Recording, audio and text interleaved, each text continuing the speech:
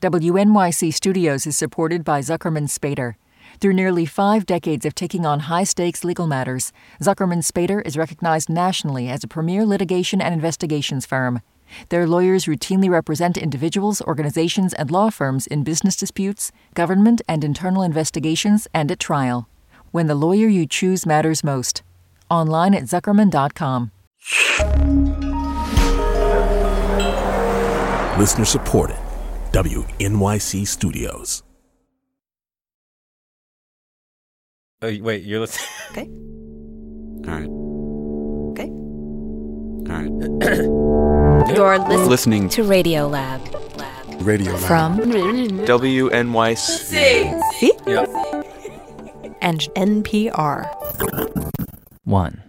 When you die, we can all agree on this, something changes. You get the feeling that something that was there isn't there or leaves. But what leaves? 1, 2, 3. Can you hear me? We talked to a biologist at Princeton University, Lee Silver, who told us a story about a guy back in 1907 who did a very interesting experiment. His name was Duncan McDougall. I don't remember exactly who he was. He was a doctor. A doctor. A physician, yes. Mm-hmm. And what's his story?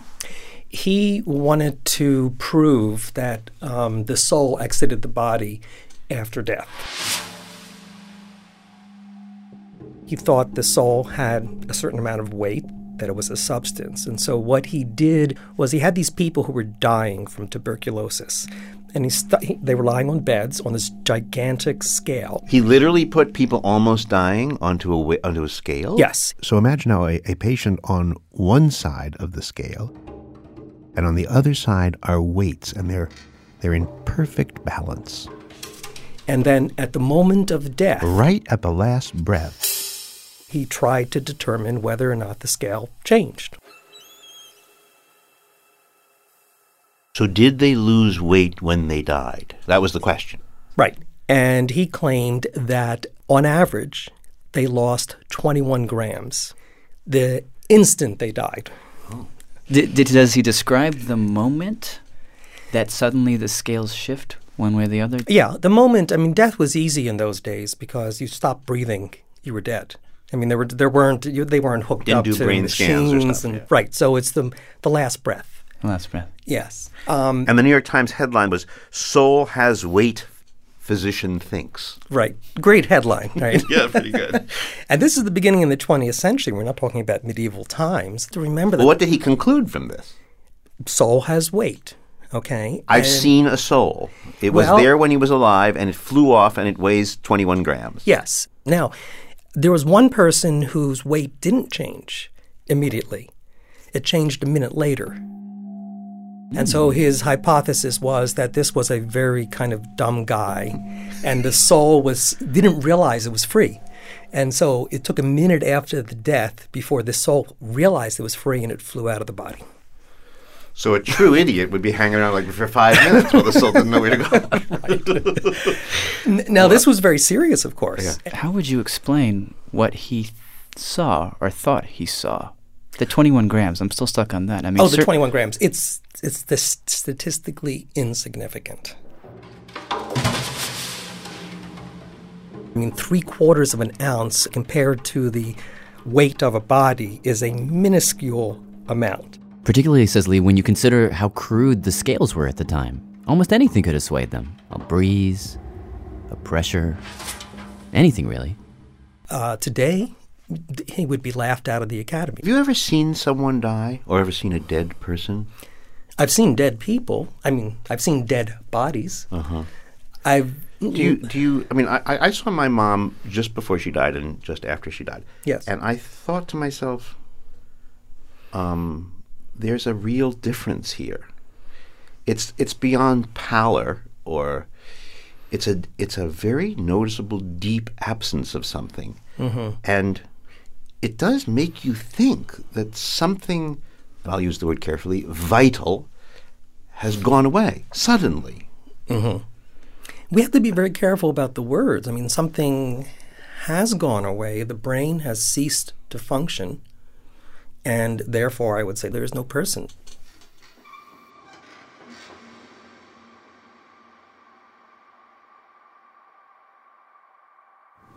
But still, the unanswered question is, what really happens in that moment when a person is suddenly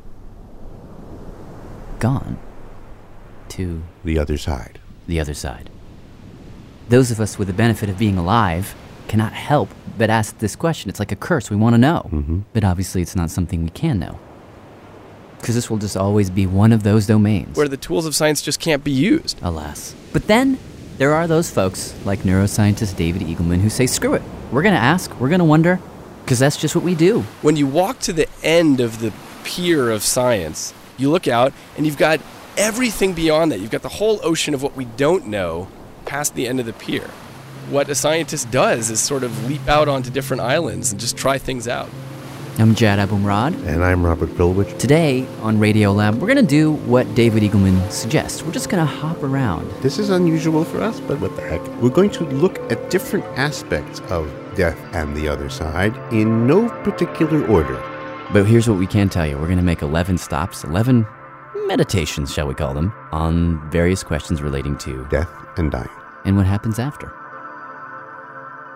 But it won't be depressing. No. You just heard the first one. Soul has weight, physician thinks. Here's our second. It comes to us from the guy you just heard, David Eagleman, who is a neuroscientist, but wrote a book called Some, which is very not neuroscience-y at all. The truth is I haven't talked about this book with any of my science colleagues. Why not?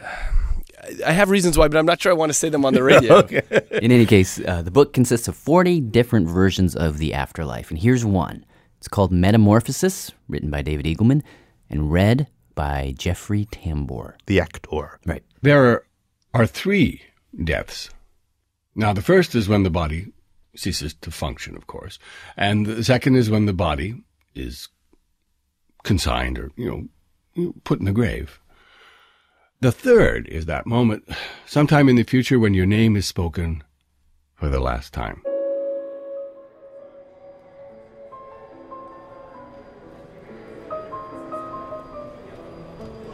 So, you wait in this lobby until the third death.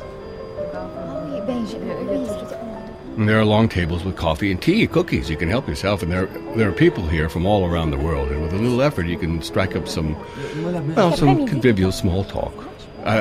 Just be aware that your conversation could be interrupted at any moment by, we call them the callers.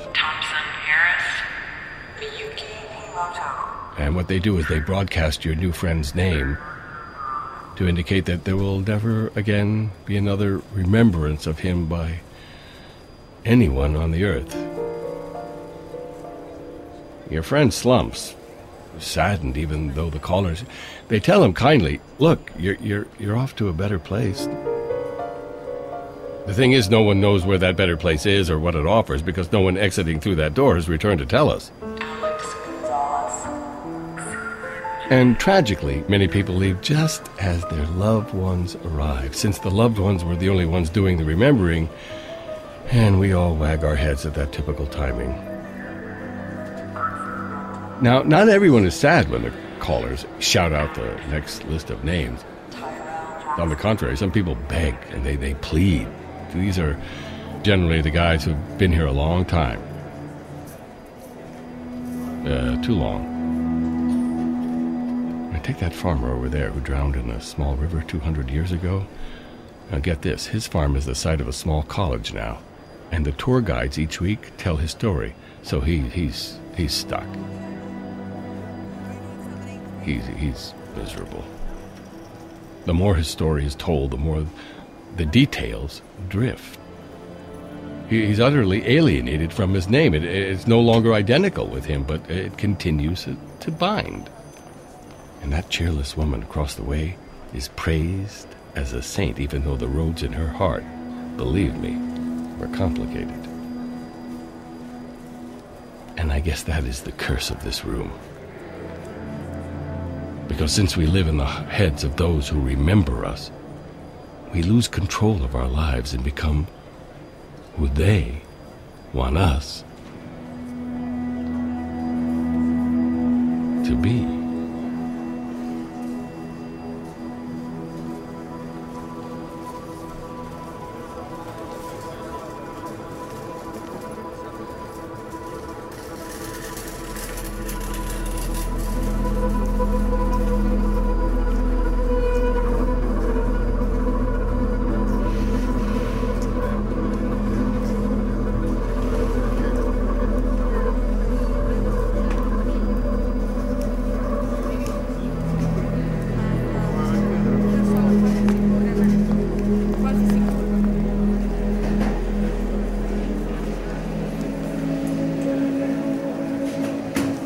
What gave you the idea for that story?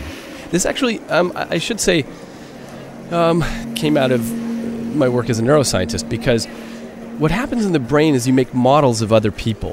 When you think, well, what would my friend such and such say, or what would my wife say, you're actually running a little simulation of that person in your head. Well, what happens when somebody dies is then they exist only in the scattered heads around the globe of people who knew them. They exist in some way as these algorithms that continue to run. But through time, your model of somebody might drift.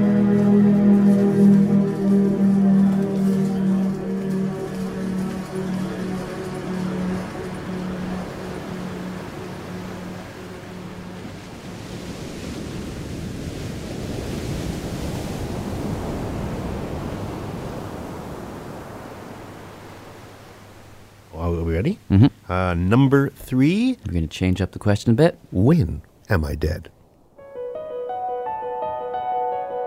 How do you decide if somebody's alive or dead? If you take it as your starting point, King Lear from Shakespeare, when Cordelia, his daughter, dies, Lear takes out a mirror. Lend me a looking glass. And puts it right under her nose to see if there's some breath there. If that her breath will mist or stain the Then he takes out a feather. This feather. And does the same thing. And that is how he decides if she's on or off. Yes, and it's really one of the most beautiful scenes in Shakespeare. That's Gary Greenberg. He wrote a book called The Noble Lie. When it's done right, it's impossible not to weep. She's gone forever. At that scene. Cordelia. And the intimacy of that moment. But if you fast forward a few hundred years, things change. All right, it's 1816. There's a fat lady in a hospital. We're in France. And in walks a guy by the... What was his name? Théophile Lénac. Lénac. Yeah. He's a doctor? He's a doctor. This fellow? Okay. Yes. And he is called in to consult with a patient who is obese. Obese and ill. He says to this lady, please, may I see your wrist so that I can feel your pulse? But this woman had so much flesh on her that the only way he could imagine to do it was to put his ear on her chest, which would have been indecent.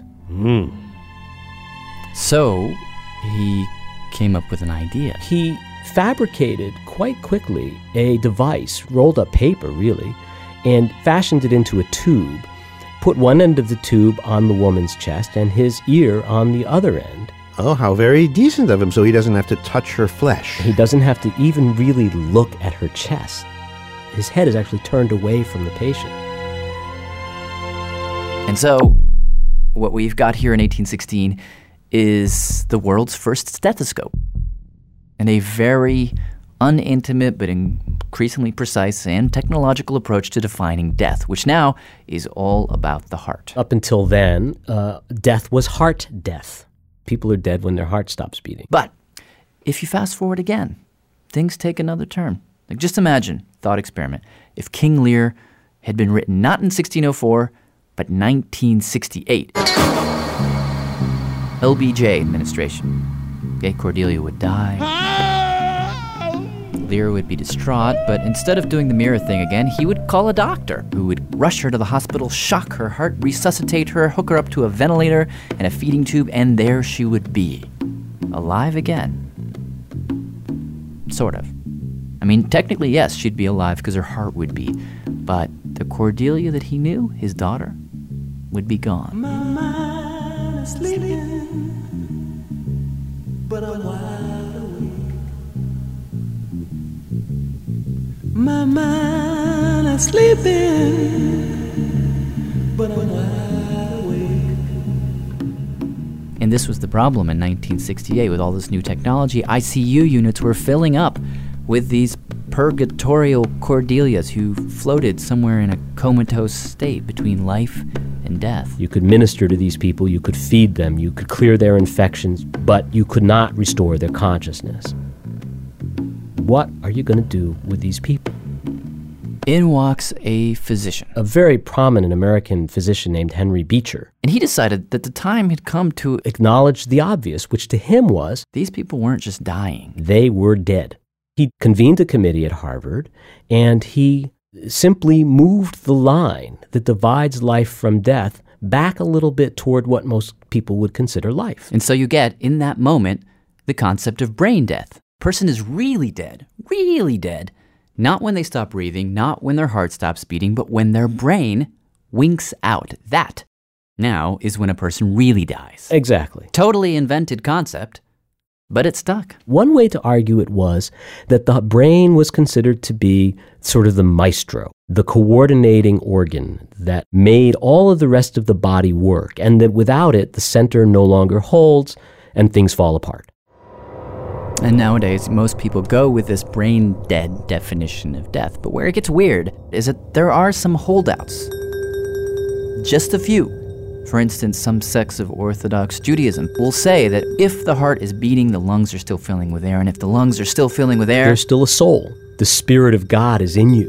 And you certainly can't be said to be dead. Well, I'll give you another example. That's John Troyer, Associate of Death and Dying Practices at the University of Bath. For example, Italy.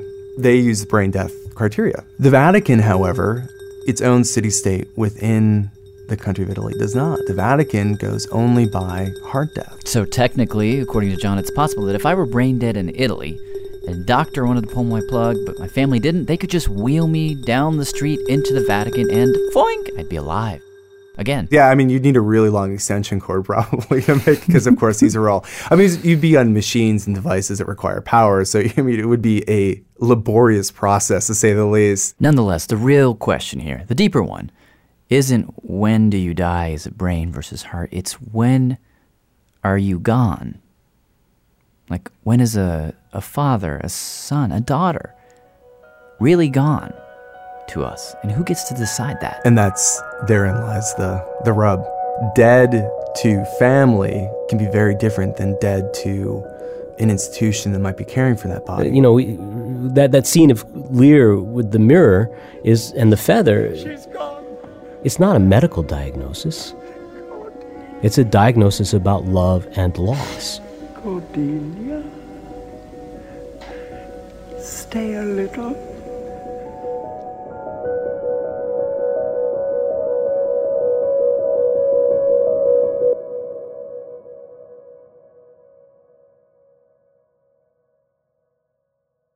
And number 4. Tennis, anyone? Let me tell you about a woman. She was the victim of a road traffic accident. That's Dr. Adrian Owen. He's a neuroscientist at the University of Cambridge, and he told me about this patient he had. A patient who's in her 30s, and she came to us after 5 months in a vegetative state following a blow to her head. So for 5 months, she'd been lying in the hospital. Couldn't talk or couldn't move. She could breathe, but no evidence of any awareness. You could shine light in her eyes. She wouldn't have the normal response. In effect, that woman was gone. That's right.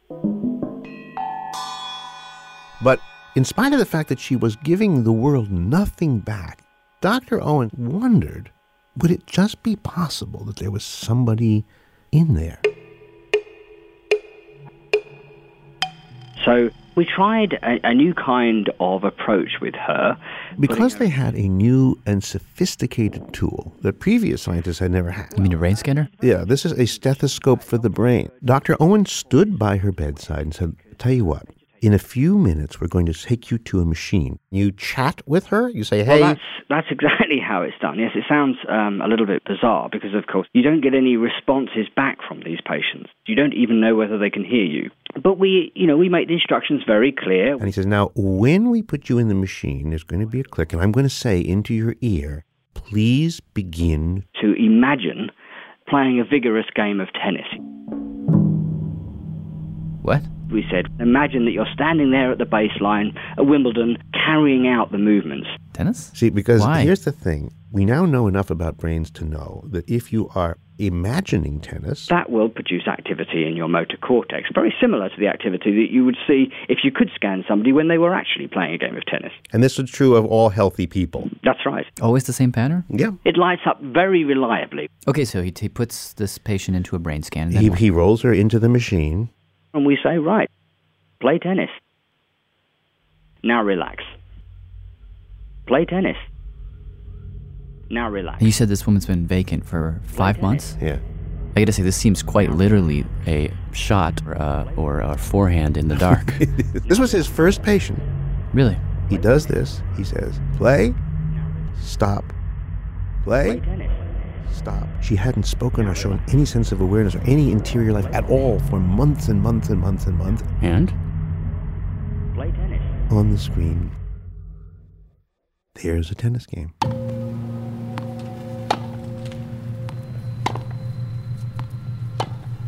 What we saw is exactly what we see in healthy volunteers.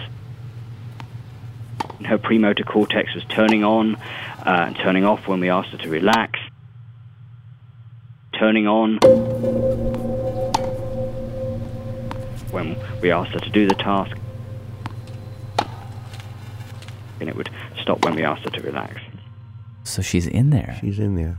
Were you amazed or were you expecting? What happened to you?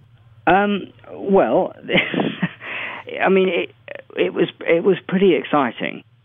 I mean, I have to say, the fact that it was the first person we tried it in was perhaps the biggest surprise. And we've scanned about 20 patients since then, doing the same thing, and we've seen 3 so far who showed clear signs of being aware. See, that's the thing that sort of frightens me about what you've done. It seems to me you've discovered that there may have been, and there may be, lots of people in this world who are somehow aware, but who are invisible to the rest of us, whom we could, in effect, murder by mistake. Yeah, well, that's obviously a very loaded question. I mean, I think we have to face the fact that historically we haven't always had the tools that we have today that can help us to make complex decisions. But we're at very early stages of this, and there are some also very technical reasons why one needs to be extremely cautious about drawing conclusions from this. For example, we could tell with this patient that she was aware. But what we can't do is to conclude that the rest of them were definitely unaware. Imagine if you were stone deaf. You appeared to be in a vegetative state. Now, in that situation, we wouldn't necessarily know that you were stone deaf because you've had a major brain injury and we can't talk to you and find out. So we don't know that you're stone deaf. We put you in the scan and we ask you to imagine playing tennis, but you can't even hear the instructions. Now, clearly that patient wouldn't imagine playing tennis. They wouldn't activate their premotor cortex. But it wouldn't be because they weren't aware. It would be because they were deaf. Oh, dear. So even though we can tell when a patient is aware, we can't tell when a patient is unaware. And that's very, very important distinction. But if you can't really know that someone is unaware, then you can't actually ever really know if they're gone. We've entered into this very difficult space where we have learned enough to know that we know much less than we thought.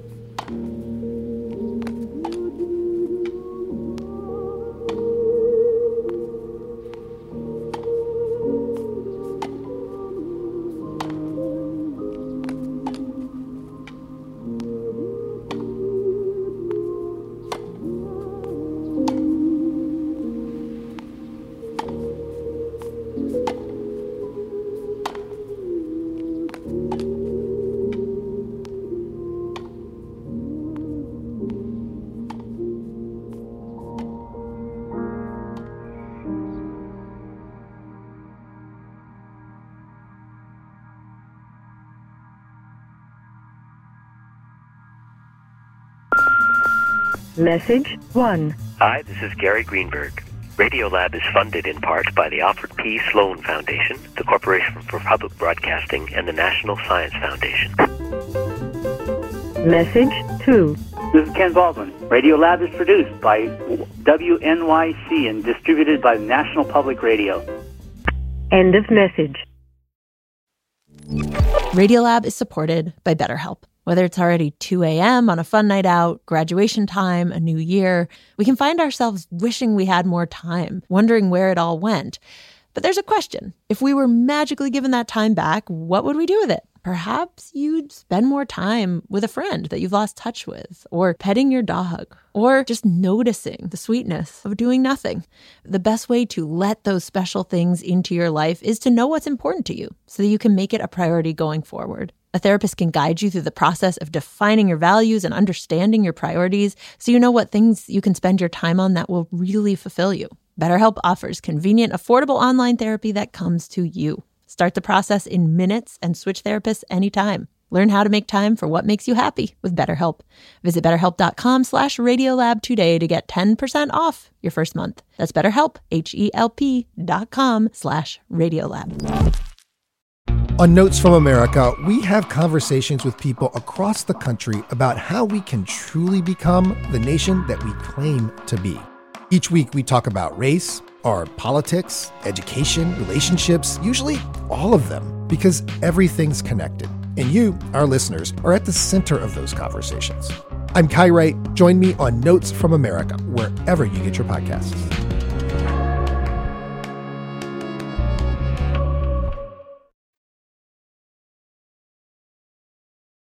Hello, I'm Jad Abumrad. I'm Robert Krulwich. This is Radiolab. We're back from our break. Yes, what do we do during our breaks? What would you say we do during our breaks? We don't do anything. We don't exist. Really? And we're going to continue with our show here. How many meditations? 11. 11 meditations on things relating to death and what happens after. But we're not up to 11. This is 5. It's called 4 Seconds Down. From producer Soren Wheeler. Wake up. Everything's pretty black. Same as it has been last couple of weeks. This is Ken Baldwin. The day he's talking about is August 20th, 1985. Say goodbye to my wife, and I just say, I'll be home late, do some overtime. At the time, he was living a couple hours east of San Francisco. Say goodbye, say I love her. And I know right now that I won't survive the day. She has no idea how I feel. Everything is dark. Everything is black. So I get in my car. I'm just not a very good person. Drive to work because I think maybe I can do it one more day. The closer I get to work, the more I realize I've got to disappear, to start over and get rid of whatever it is I've got. It's got to end. I drive right past work, and then I'm on the freeway, kind of relaxed, and I finally see the bridge, and it's huge. It's gigantic. He parks his car at the bridge, puts money in the meter, and I start walking, and I'm walking on the bridge just like any other tourist.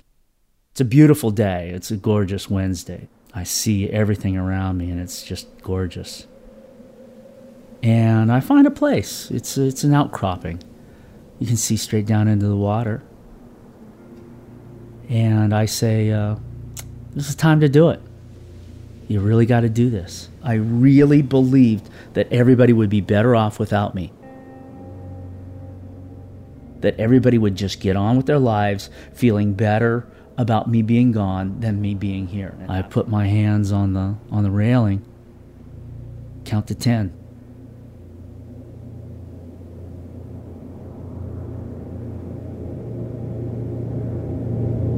Go. And I vaulted over.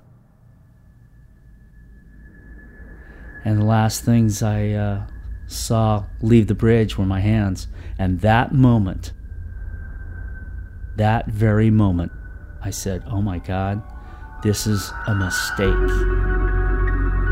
And nothing I can do about it except fall. The fall from the bridge to the water takes about 4 seconds. And it was almost like quick flickers of what I was trying to think of. Oh, my family. My daughter, 3 years old, I'll never see her grow up. The things she's gonna see that I don't get to see. Man, the misery that I caused, this is bad. I'm sorry, guys, that I did this to you. Wow. I do want to live. This is how it's gonna end. Then I just blacked out.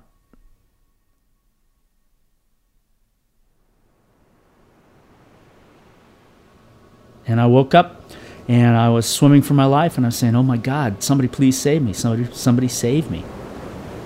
He hit the water in a cannonball. He bruised his feet, his backside, but no serious injuries. Some workers saw him jump and called the Coast Guard. And then the next thing I remember, I was on the Coast Guard cutter. Only 26 people have made it onto that boat, out of 1,000 or so that have jumped. And nearly all of them say that in the middle of the fall, when they're facing their death, something inside them changed. And they didn't want to die. For Ken, that change happened the very moment he saw his hands leave the bridge. Well, I can see that perfectly. I can see my hands leave the bridge. I don't know if it was a mechanical switch or some kind of switch in the brain function, but it for some reason it became a switch to another life.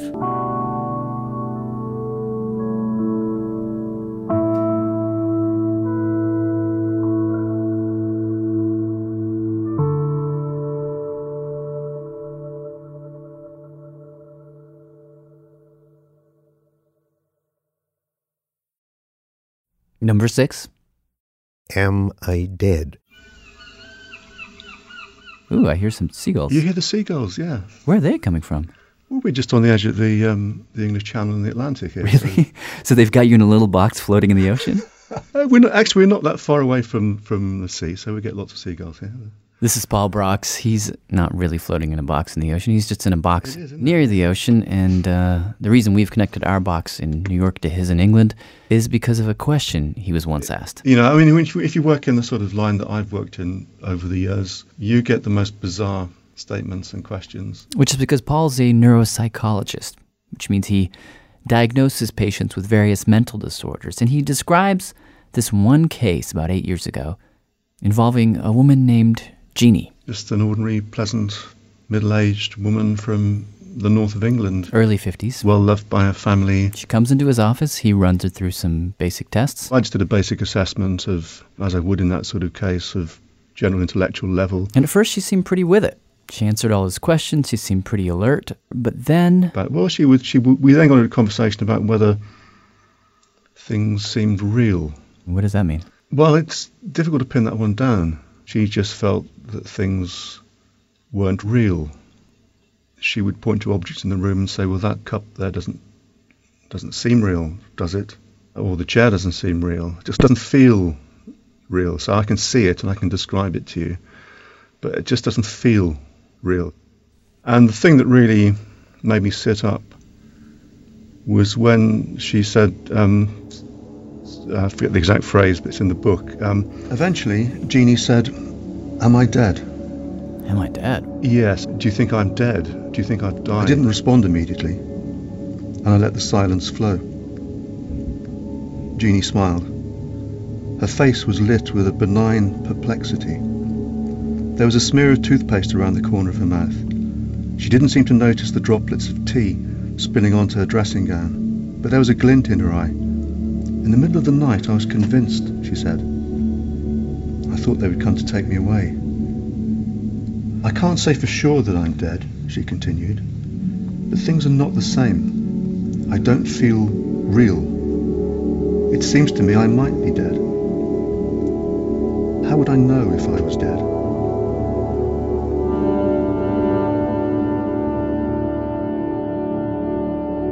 It immediately made me think this may be an example of Cotard's syndrome.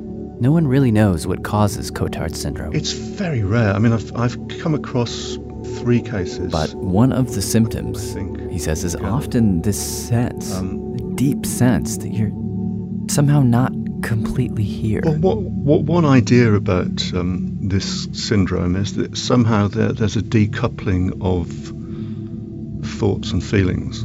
Which means what exactly? Here's how I explain it to me. The brain has two jobs it's doing at all times.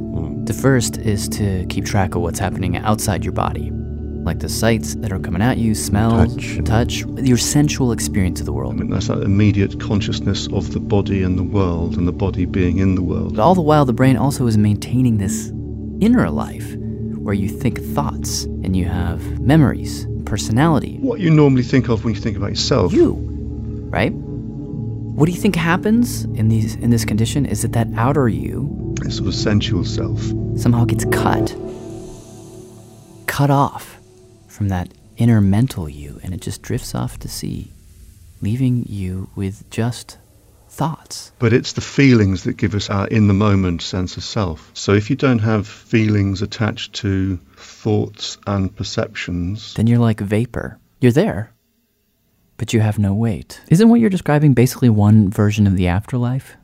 Like my body is gone, but something remains? Yeah, I hadn't thought of that. It's a very, very interesting way to think about it. But is that any different than the story persisting in someone else's head?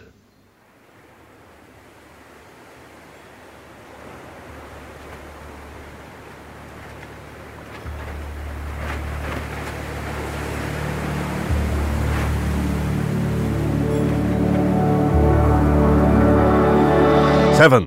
Do you guys know this group, The Edge? Edge.org. It's John Brockman's group. Yeah, we do. That's David Eagleman again. And for number 7, a brief excerpt from a conversation we had with him. If I only had a brain. So I just wrote an essay on there yesterday. It came out. Is this big ideas that will change the world? One? Exactly. Yeah. What's the thing that'll change everything? And my answer was, and I think this is something I'll actually see in my lifetime. So the idea is silicon immortality. In other words, downloading your consciousness into a computer, and we'll really have reached a new point where there'll be immortality.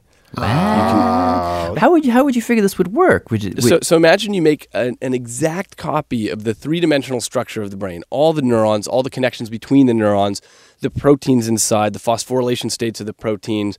You make a copy of this whole thing. What matters is the algorithms that are running on top of the brain. It's not the wet, gushy stuff that matters. It's what that wet, gushy stuff is implementing. And the idea is that if you could recreate the brain out of, let's say, beer cans and tennis balls, and you get all the structure the same, and it runs the same algorithms, then that would be you. It would have your consciousness, your memories, your thoughts, and so on. Now, right now, it's science fiction because it's so much data, our current computers couldn't handle it. Is that the only limitation, just the hard drive size? Well, there's other limitations. Well, there are two limitations right now. One is our imaging technology, and the other is the amount of storage capacity. And error. I mean, you get one atom or two wrong, and all of a sudden, instead of your cat named Coco, it's now named Boko, and then you're not the same person. No, that's not true, in fact, because every time you hit your head on a cabinet, you're actually killing lots of neurons, but that doesn't change who you are. You don't misremember your cat's name. I mean, imagine that you changed one word in the novel Moby Dick. It would still be Moby Dick. Well, it would be almost Moby Dick. It would be almost Moby Dick, but you are almost the same person day to day, and you're never exactly the same person that you were yesterday because of small changes in your brain. But let's imagine that you're right, despite Robert's objections. I'm not even imagining it. Let's just I'm say just you listening are. to the hubris of this. What would you actually do with a Xerox brain? He wants to be immortal. Don't you have gotten this? No. But he's I mean, doing this in his own lifetime. No. But how would you interface with a Xerox brain?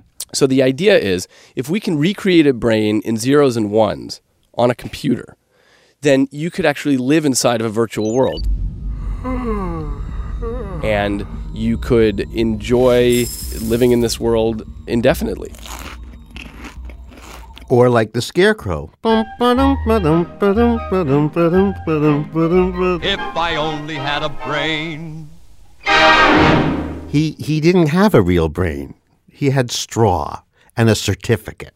Well, you don't actually know that you have a real brain either, right? What? And there are modern philosophers who deal with this in a real way. They ask, how would we know if we are a simulation? Well, why would we die if we were a simulation? He's not going to die. That's the whole Well, So this is the point of my book, Some, is to illustrate that there are lots of possibilities out there, right? Here it comes. Yeah. When you... Go ahead. I don't want to interrupt you because you're about to become immortal. So there are many different stories written here, and some of them, God is actually a married couple that got separated and then reunited, or that God is the size of a microbe. And he's 8? Did we say 8? Or is it 9? I think it was 9. No, I think we're 8. Ineffable. Another story by David Eagleman. From his book, Some, read for us again by actor Jeffrey Tambor. When soldiers part ways at war's end, the breakup of the platoon triggers the same emotion as the death of a person. It's the final bloodless death of the war. The same mood haunts actors on the drop of the final curtain after months of working together. Something greater than themselves has just died.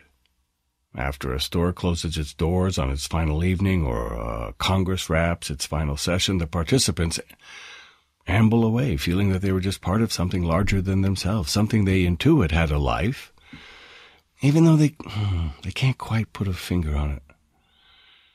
In this way, death is not only for humans, but for everything that existed. And it turns out that anything that enjoys life enjoys an afterlife. Platoons and plays and stores and congresses, they don't end. They just move on to a different dimension. Although it's difficult for us to imagine how these beings interact, they enjoy this delicious afterlife together. They exchange stories of their adventures. They laugh about good times, and often, just like us, just like humans, they lament how short this thing is, how brief it is.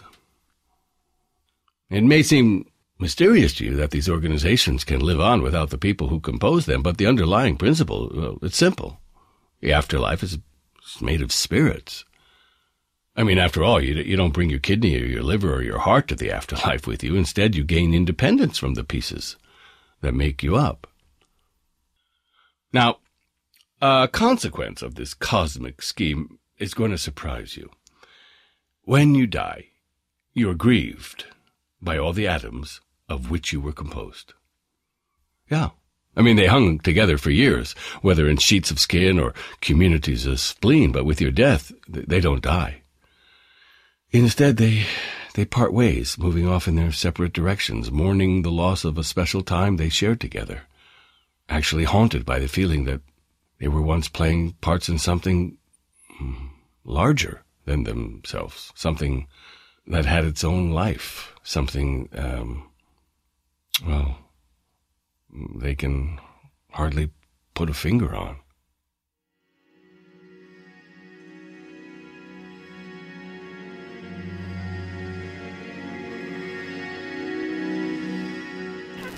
Hi, my name's Josh, and I'm calling from Harlem, New York.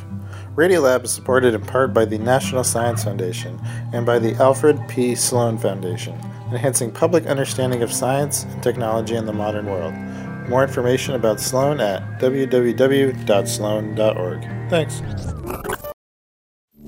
Radiolab is supported by Betterment. Let's talk about you and your money. You like your free time, you like to relax every now and then, you like to feel totally chill, but your money likes to work. And Betterment is the automated investing and savings app that makes your money hustle. While you're catching up on sleep, your money is up early, earning 11 times the national average in a high-yield cash account. Your money is a multitasker, diversified in expert-built portfolios of low-cost ETFs. And your money is optimized with automated tax-efficient strategies, just like the pros use. Your money is a total workhorse, so you don't have to be, because you've got Betterment, the automated investing and savings app that makes your money hustle. Visit Betterment.com to get started. Learn more about high-yield cash accounts at Betterment.com. Investing involves risk, performance not guaranteed. Cash reserve offered through Betterment LLC and Betterment Securities. Betterment is not a bank. This is Radiolab. I'm Jad Abumrad. I'm Robert Krulwich. Today on the show, 14 meditations. 12. 11 meditations on the moment of death and what happens after. Now number 8. 9. A title which simply escapes me. Booyah, Mozart. From producer Lulu Miller. Hi there. Can you hear me? Yes, I can. Okay, great. So I called up this guy at the University of Leicester. Jan Zalashevich. I'm a geologist who basically works on Earth history. By day. But in his spare time, he's been studying what he calls future fossils. Like, let's go ahead 100 million years. Which is roughly the time that separates us from the dinosaurs. We will be dead. All the species that are around us will be dead. So I asked him, will any of our stuff, the books we write, the buildings we make, will any of that still be here? And here's what he found. Concrete is probably going to preserve pretty well. Glass will preserve, but it will probably turn opaque. Bits of brickwork, corroded piping, some types of plastic, and our rubbish dumps all stand a pretty good chance of being preserved. What about paper? Do we know about that? Paper is, again, we can treat that paper as plant material. It will carbonize. Just as when we see fossil plants, they can be preserved for tens or even hundreds of millions of years. So the shape of paper will be preserved almost forever. But the print on paper will almost certainly be lost. If you have a book preserved, it will be like a little piece of oblong coal. So the ideas that we produce, that I cannot see surviving us. You know, so Shakespeare and Goethe and all the people we call the immortals, you know, Mozart, music, right. That information, I think, will be lost forever. 1, 2, 3, 4, 5, 6, 7, 8, 9, 10.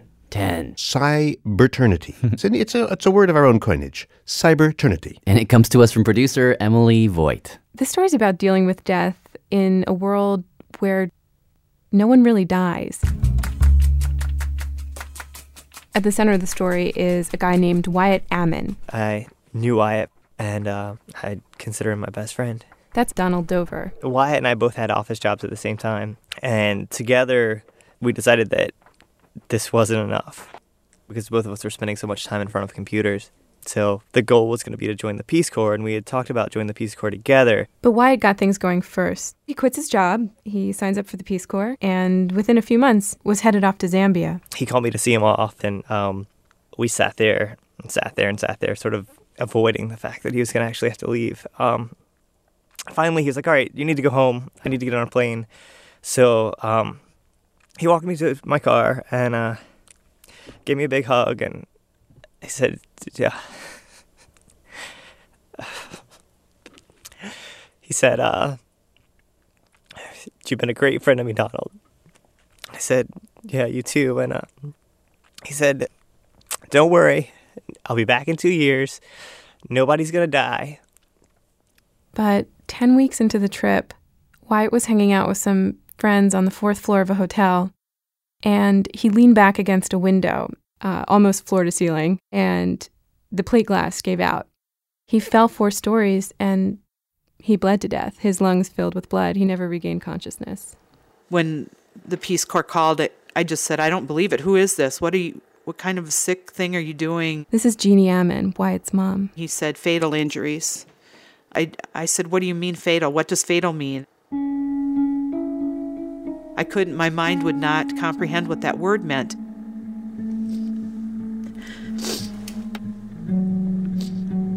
I felt so betrayed by God. I'd prayed for Wyatt and had felt that God would keep him safe, and it's such a crock.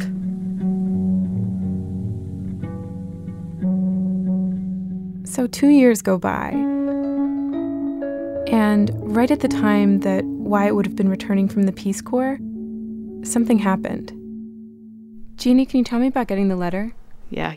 I remember so clearly, Greg and I were both home, and we went to the mailbox and walked to the kitchen, and we ripped open the envelope. And inside was a letter from Wyatt.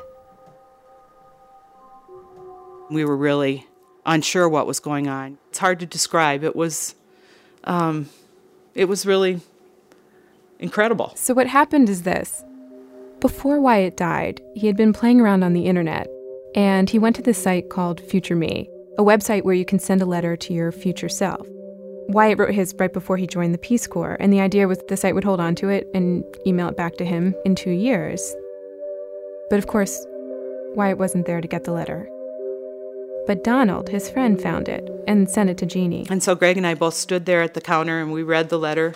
Okay. So what did it say? Dear future me, I'm leaving D.C.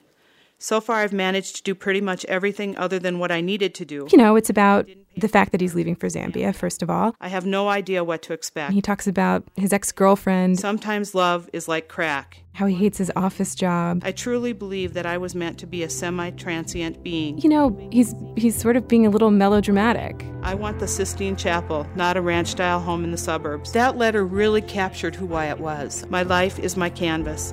You know, with all his ramblings and these grandiose things. Already schizophrenically colorful, intricate, and dizzyingly amorphous. He knows that he's saying too much and that he kind of has to humble himself. How pretentious is that? And that's what he was like. He was always keeping a check on himself. One thing's for sure. I'm capable of rambling on and on and on and on and on and on and on. I have the same problem. I just remember feeling... I felt like Wyatt had just sent us a letter. Greg shook his head and he said, that kid, you know, and it was like a part of him was still alive.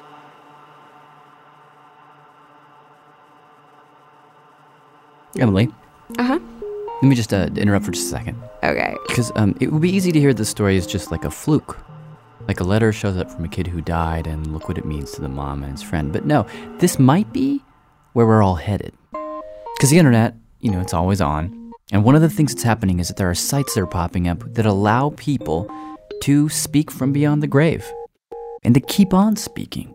In fact, David Eagleman, who we heard from earlier, the guy who read those stories and the neuroscientist, he started one. So I started the company deathswitch.com. This is a real thing. There are hundreds of subscribers, yeah. No kidding. Oh, yeah. The way it works is you sign up for the site, and then you keep checking in with the site to prove you're alive. And if you disappear for too long, the computer deduces you are dead. And then it sends out all those emails that you told it to. To your company, telling them what the passwords are, to your family, telling them where the gold is buried, or even just to remind them that you love them. And he says that these switches, these death switches, are going off all the time. But lots of people test the death switches to make sure that it works. So they might not be real yet, but they will be pretty soon. So it's easy for him to imagine a letter like this. Happy 87th birthday. It's been 22 years since my death. I hope your life is proceeding delightfully. Which may sound funny, but imagine that that's you in the kitchen, getting a letter from your mom. Or from someone that you lost too early. How would you feel? It was like a part of him was still alive. So after Jeannie gets the letter, what happens? Well, Jeannie starts writing Wyatt as if he hadn't died. What do you mean, writing him where? Well, Wyatt had been a huge blogger, and Jeannie discovered that a lot of his blogs were still active. One of them was even updating his age. It shows his age is what he'd be now. You know, it doesn't know that he's not here anymore. So she goes on and leaves him comments. My latest one was on November 5th this year. Mm-hmm. You want me to read that one? That'd be great.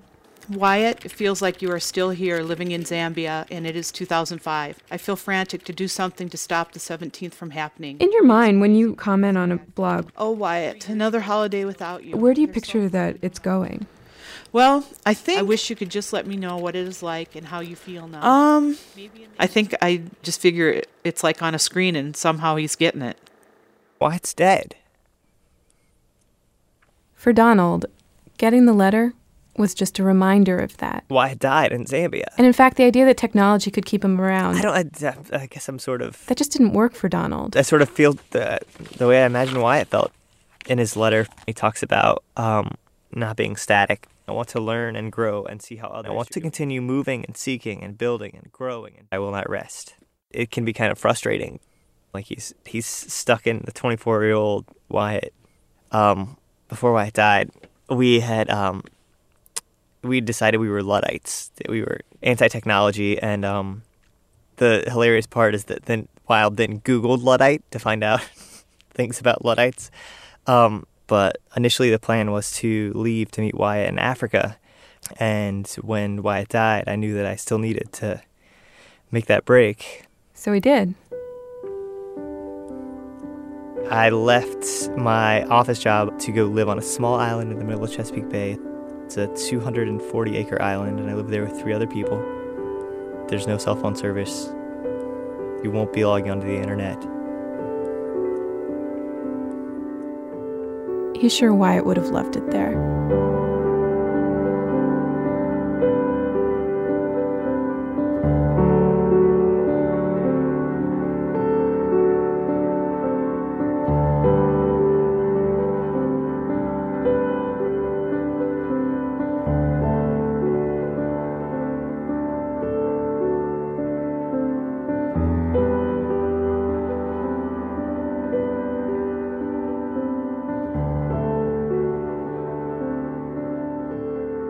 And 11. Goodbye.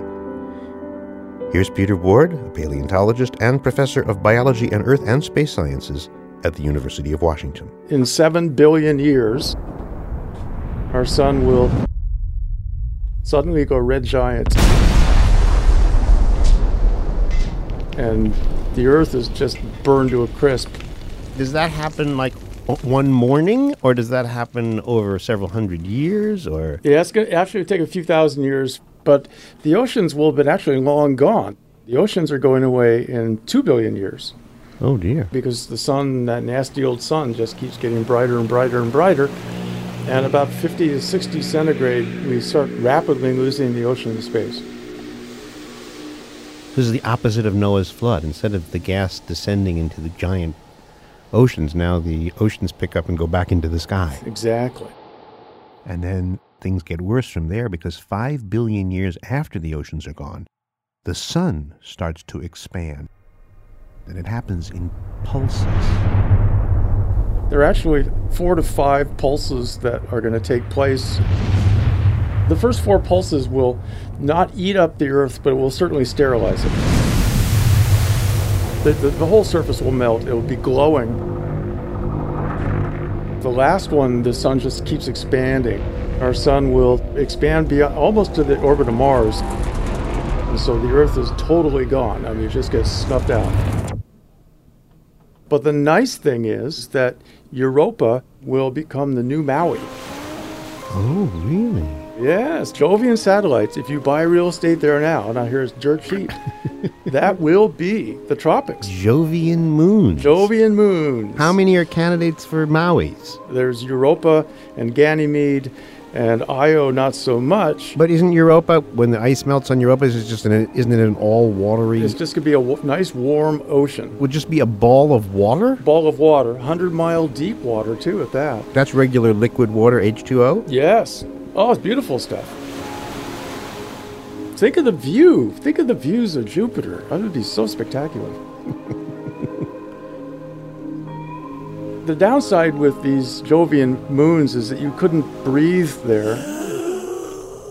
Well, you left that out? Minor detail. You can't breathe it. But I mean, that you could certainly go water skiing. You just have a little respirator on. Oh, that was a small little asterisk. Come on now. It's just compared to the end of the world, that's minor detail. I see. All right, so now let's go further out. At what point does any possibility of solar system existence end? No, that one's tougher. That one's very tough, because after the red giant, we become a M class or a dwarf. Which means the sun, after being this big, now expanding red star, red giant, sinks back into itself and becomes much, much, much smaller and much, much cooler. So Europa, our little paradise, now freezes. Exactly. And then the only thing left is things like Voyager, things that you sent off that are still going off somewhere. Bits of us. They're going and going and going and gone, and the chance that they'll ever intersect a star is very small. The end. The end. Now, the final end, of course, is way off into the future, because the universe keeps expanding. That means eventually atoms themselves get pulled apart. Little protons and neutrons, they get ripped away from one another. And we're somewhere else, something else, somehow else. Yeah, and then everything that is isn't. Exactly. Oh. Goodbye. Oh, goodbye. Goodbye, proton. Goodbye, neutron. Goodbye, Robert Krulwich. Goodbye, Jada Bumrad. Goodbye, everyone. Hello, this is John Troyer from the Center for Death and Society. Radiolab is produced by Lulu Miller and Jada Murad. Our staff includes Ellen Horn, Soren Wheeler, Jonathan Mitchell, and Amanda Aronsick, with help from Jessica Benko, Katie Sewell, Charles Choi, Emma Jacobs, and Ike Sriskandarajah. Special thanks to Jeffrey Tambor, Richard Hake, Rex Stone, and Vicki Merrick, Fran Ailes, and Elizabeth Short. I will see you all on the other side.